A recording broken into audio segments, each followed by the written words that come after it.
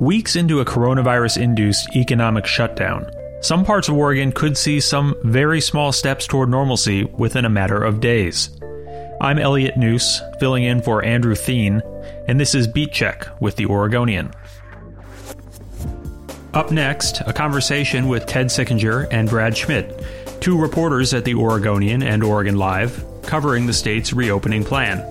We talked about how communities will have to show they're able to handle a potential resurgence of COVID-19 cases, how businesses will have to dramatically change their operations to stay in business, and how former fixtures of Oregonians' everyday lives could still be months away from making a comeback. Here's that conversation.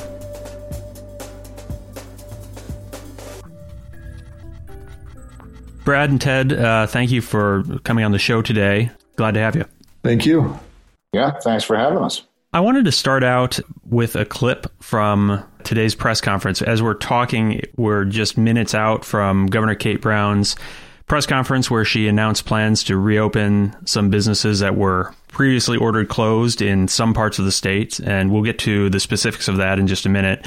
But this is one of the top health officials in the state, Oregon Health Authority Director Pat Allen. As Governor Brown noted, Oregonians prevented infections and saved lives by adhering to the governor's stay-home orders and the closure of schools and non-essential businesses. It worked. Oregon flattened the curve. So far, we have avoided the tragic worst-case scenarios we've seen play out around the world, regionally, and elsewhere in the United States. Do we know what played a role in how Oregon has fared in preventing the spread of this new coronavirus? Was this savvy public health work, or was there some good luck or early interventions, or what do we know about that? You know, we have about 3,000 total known infections to date, which is only a fraction of the total infections that likely have occurred. But our infection rate is remarkably low. Out of the people tested, we are about seventh lowest in the country, and basically less than 1 out of every 20 people who is tested ends up being positive. So, you know, public health officials have pointed to Governor Brown's stay-home order issued in March as being a decisive turning point for us in slowing the spread of coronavirus. This is a highly infectious disease, and if you are unable to get people to stay home, then the risk of it transmitting and seeing that exponential growth that you've seen in, you know, New York and New Jersey can really happen. So in many respects, we were proactive compared to some other states across the country.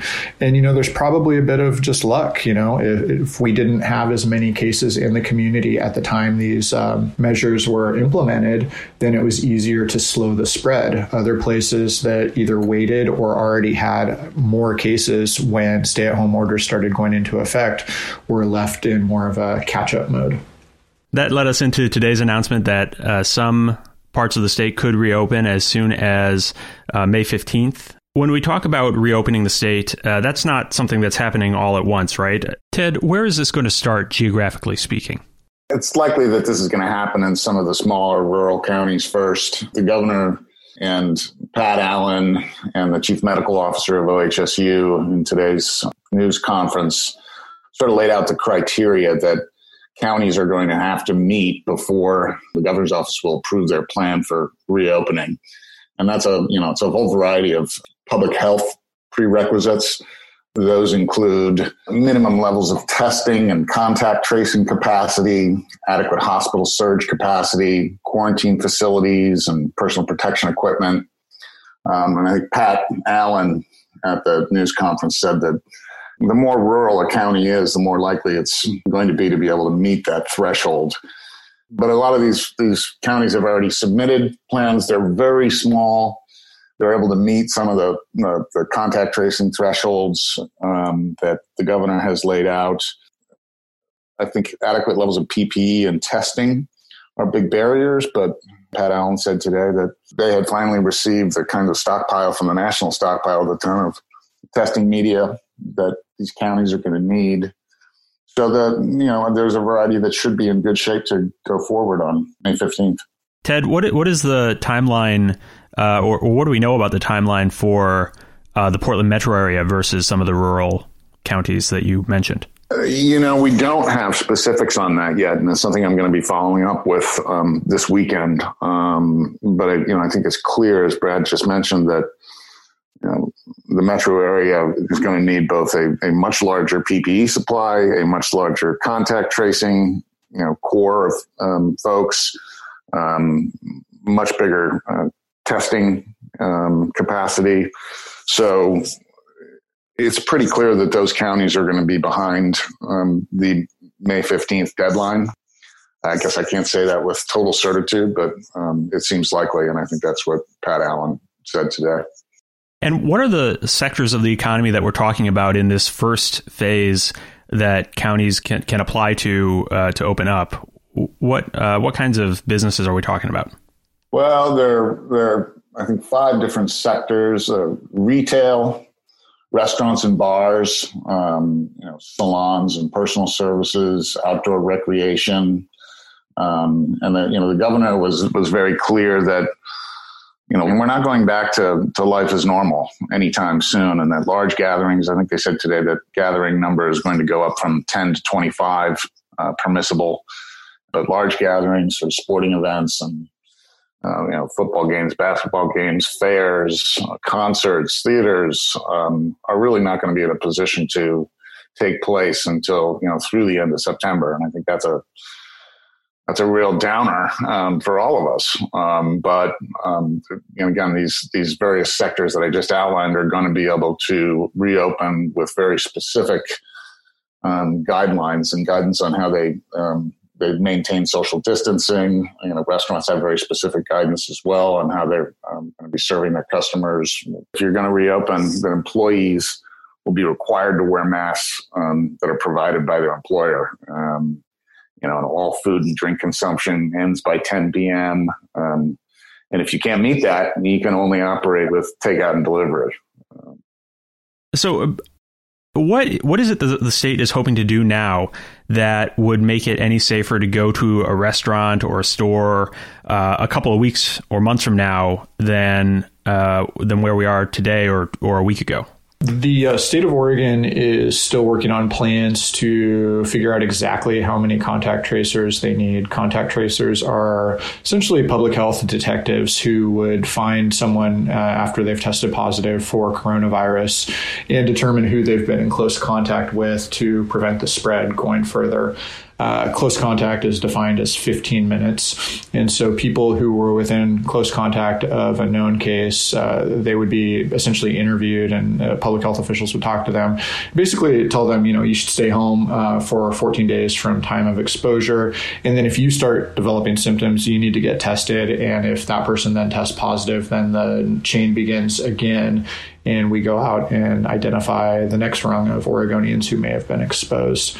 The state has said it needs to hire about 600 more contact tracers. But the numbers have sort of been in flux. At one point it's, we need 600 total, or is it we need to hire 600 more? Now they're saying what we're going to do is ensure that there are at least 600 more on top of what we already have. 100 of those will come from redeployed Oregon Health Authority officials. Counties are already currently redeploying staff. Places like Multnomah County, Washington County, Clackamas County, Marion County, they need dozens more of these contact tracers before they will be in a position to reopen. Where is that workforce going to come from? Where is the funding for that going to come from? Do we know that yet? Yeah, we do know that. The counties are going to be ultimately responsible for hiring or seeking volunteers to do this work. In some cases, I know there's a desire to get volunteers involved, people who maybe have public health backgrounds who are willing to do this for free. A lot of it, frankly, I think can be done by the phone. You don't have to go actually meet with people. You just need to get them on the phone to let them know that they are at risk and need to stay home. And there's federal money available that would help backfill a lot of these positions. But again, you're talking about hundreds of people that need to get brought in, trained. The computer system needs to be sufficient, and all of this stuff needs to happen within a few weeks if Oregon is looking to reopen these counties. And those rural counties are clamoring for some of the cash that Oregon has received from the feds and has yet to be dispersed to local entities, and other than maybe some of the larger metro counties. And they believe that they're going to need that, those resources to comply here. Brad, you've written about how difficult it's been to get tested for COVID-19 in Oregon. To what extent has that changed, and how far do we have to go to get to a more firm reopening position? The state of Oregon has actually seen its testing numbers increase pretty dramatically over about the past 3 weeks. Currently, the state's testing about 13,000, a little bit more people per week, which equates to about 1,900 people a day. A week before that, it was about 1,700 people a day. And a week before that, it was about 1,300 people a day. So more people are definitely getting tested, and it should be easier to get tested if you're looking for it. If you go all the way back to March, the state was the only game in town. The public health lab in Hillsborough was the only place you could get tested. And at the time, the state criteria was essentially you have to be hospitalized with severe respiratory illness, and then and only then can you get tested. And then private labs started offering tests in about mid-March, and then you started seeing the numbers increase. Today, the hospital systems in Oregon are largely responsible for testing and then analyzing the coronavirus tests that we have. The state has said that the goal was to be able to do 15,000 tests per week. So we have that testing capacity. And as conversations have evolved over the past couple of weeks, it went from, well, let's have the capacity to do 15,000 tests to, well, let's actually test 15,000 Oregonians, to today where you hear Patrick Allen, the director of the Oregon Health Authority, say, let's actually ensure we're testing more than 15,000 people per week. And, these are ambitious goals because you want to be able to test everybody who's getting sick to make sure that they know if they have coronavirus and to stop them from spreading it. But despite all of this, Oregon is actually one of the worst in the nation in terms of the testing output that we've seen to date. According to statistics that were compiled by the COVID Tracking Project, Oregon's the 11th lowest in the country at testing about 16 people per 1,000 as of when we're recording this. So clearly we have some ground to make up, but that's, I guess, offset to some degree by the fact that we don't have as many cases as other places. So as for the goal of where the state wants to go, they want to ensure that testing is available on the region-wide level to do 30 tests per week per 10,000 people. And as of the most recent data that the state had made available last week, most of these regions were not yet there, but there's a belief that they will be able to get there by the time reopening happens. Let's take a quick break, and then we'll come back to learn some more about this plan to reopen parts of the state.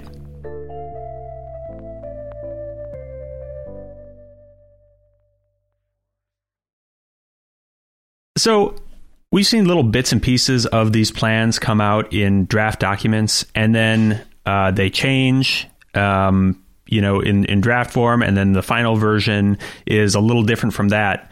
Can you explain what is going on there? What is driving some of these changes, and is it just the nature of that there's no playbook for an unprecedented event like this? I definitely think that's part of it. One of the maybe most interesting examples is Mike Russell and I wrote a story about a week ago about the restaurant plan. And at the time, they were kicking the tires on the idea of, okay, if you visit a restaurant, can you voluntarily give your name, your phone number, the time you were there? So if it turns out that there was some sort of exposure, that we know you were at the restaurant and that you could have been potentially exposed, and we can contact you for purposes of contact tracing.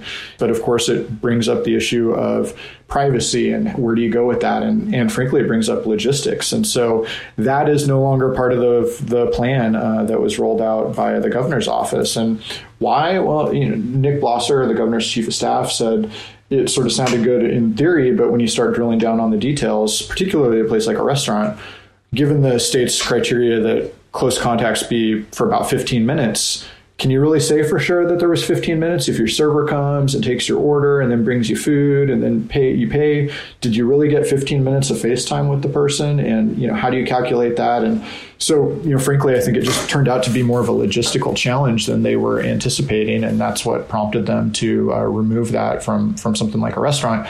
But having said that, if you go get your haircut or if you get a massage, clearly you're going to be in close contact with that person for 15 minutes. And so those types of businesses are going to be required to maintain some sort of record on who they're seeing. So if there is something, then they'll be able to contact people to ensure that they know they may have been exposed.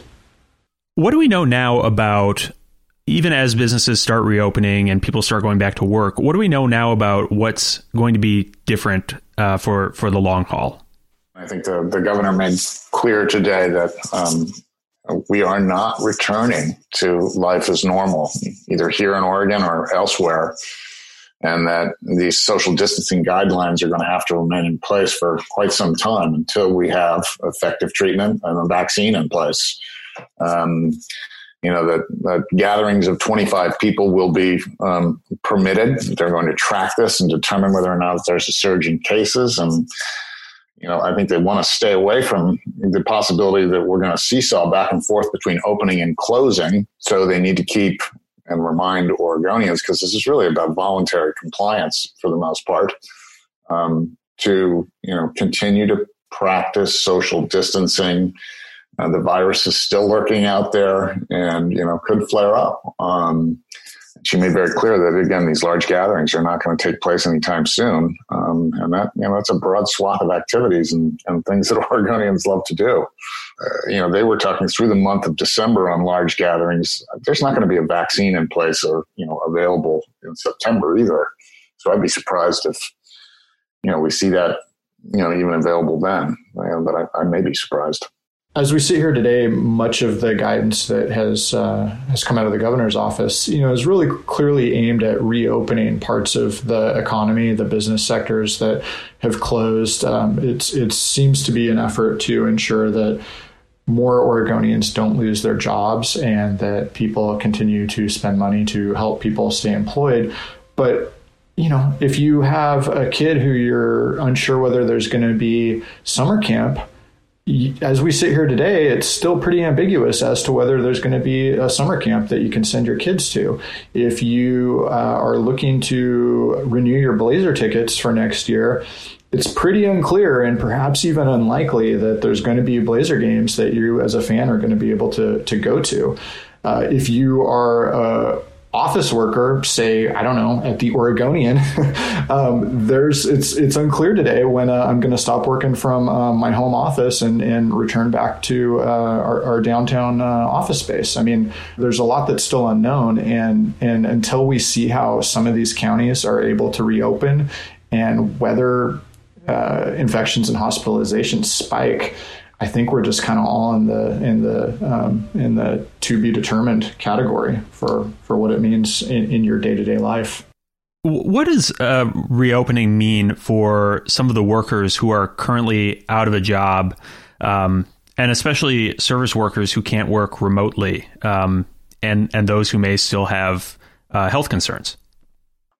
I think it's probably clear that the capacity of restaurants and bars, for instance, are going to be down by 50%. I don't know whether employers are going to be able to bring back their staff full time.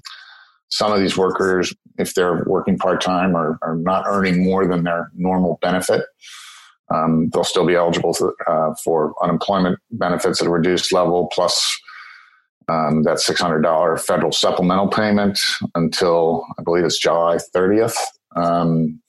But again, it's going to be a slow process, and there's a great deal of uncertainty, particularly for restaurants and bars in terms of how to deliver this and what their business model really requires in order to survive financially. Yeah, and we already have had 360,000 job losses as of about a week ago.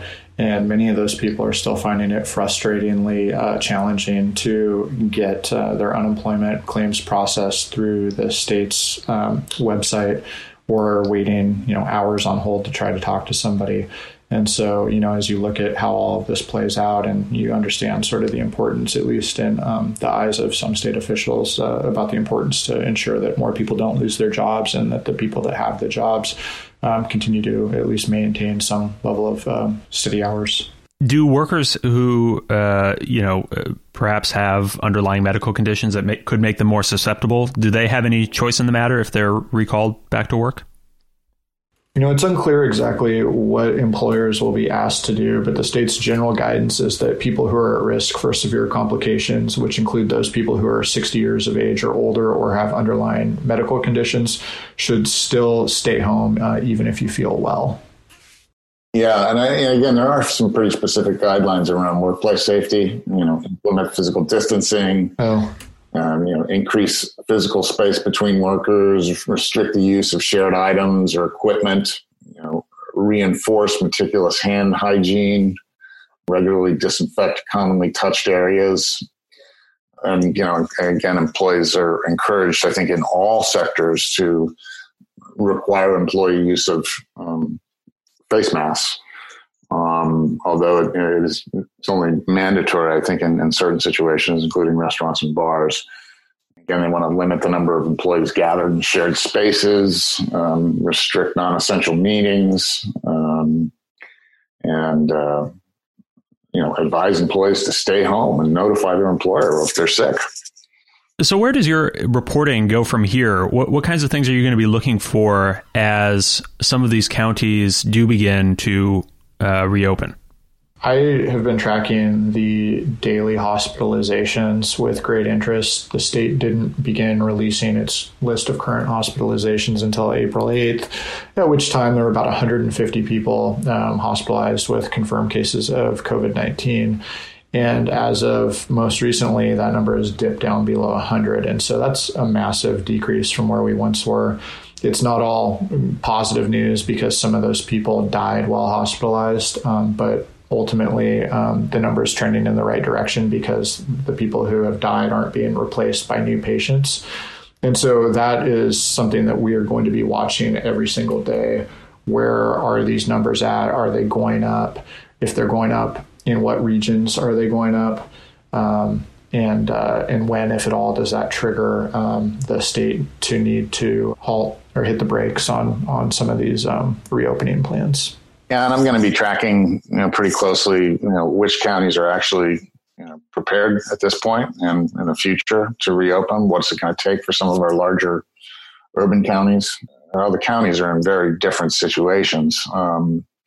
The coastal counties, they're small. They should be able to reopen and meet some of these thresholds, but I think they're worried about, it's going to be 80 degrees this weekend, and they're worried that there's going to be, a major influx of Oregonians running to the coast that could ultimately, overwhelm their health systems and cause new outbreaks.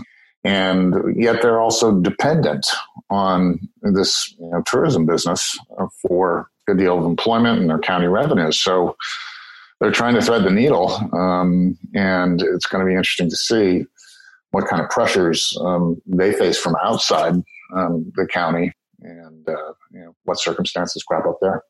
And the infection rate is also another key metric to be watching. As I said earlier, about 1 in 20 people who are tested in Oregon come back positive for having coronavirus. If on daily test results you start seeing the rate of positives come back higher, then that means that more people are testing positive at a greater rate than we would have expected. And that's definitely something that needs to be watched. And the other thing with this is that, it takes a while for it to spread. And so you typically wouldn't start seeing some of these increases for perhaps 2 weeks, perhaps 3 weeks. And so to the state's credit, they're being pretty cautious in this whole rollout, particularly compared to other states. And, their new checkpoints are going to be 21 days that they want to watch between phases before they try to expand to a phase 2 for even greater and broader reopening. So they clearly know that it could take a while to start registering spikes, and they don't want to move too quickly and then find out that it's spread before they realized it. So this pandemic is obviously pretty unlike anything that any of us have ever covered. But it's also sort of revealed a lot about the rest of our world, our institutions, and some of the sort of structural issues have been exacerbated by it. And I'm curious if your work on this story has made you think any differently about stories that you've reported on in the past or institutions that you cover. I mean, it does make me wonder about how, some of these changes could be permanent, and how, institutionally, having done all this telework, having shut down, what the long-term impact of that is going to be, both socially and, in the business world. Having recognized that, for instance, the Oregonian, that we can all accomplish our jobs from home pretty effectively, although there's certainly, some hiccups with that.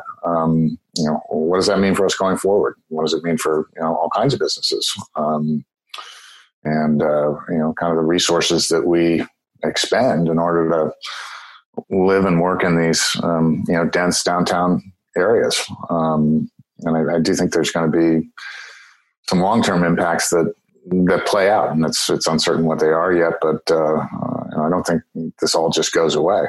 Both of you cover public agencies that, Ted, what you said could easily apply to them as well, as they're going to be looking to adjust their budgets, right? Yeah, and I mean, if you look at an agency like the Employment Department, they've been sitting on money to update their IT system for years, nearly a decade. I think have had the funds in place to replace this old COBOL-based system that they're relying on, and simply can't handle the volume or some of the special circumstances that we find ourselves in. And I think that's probably coming to light throughout a lot of state agencies.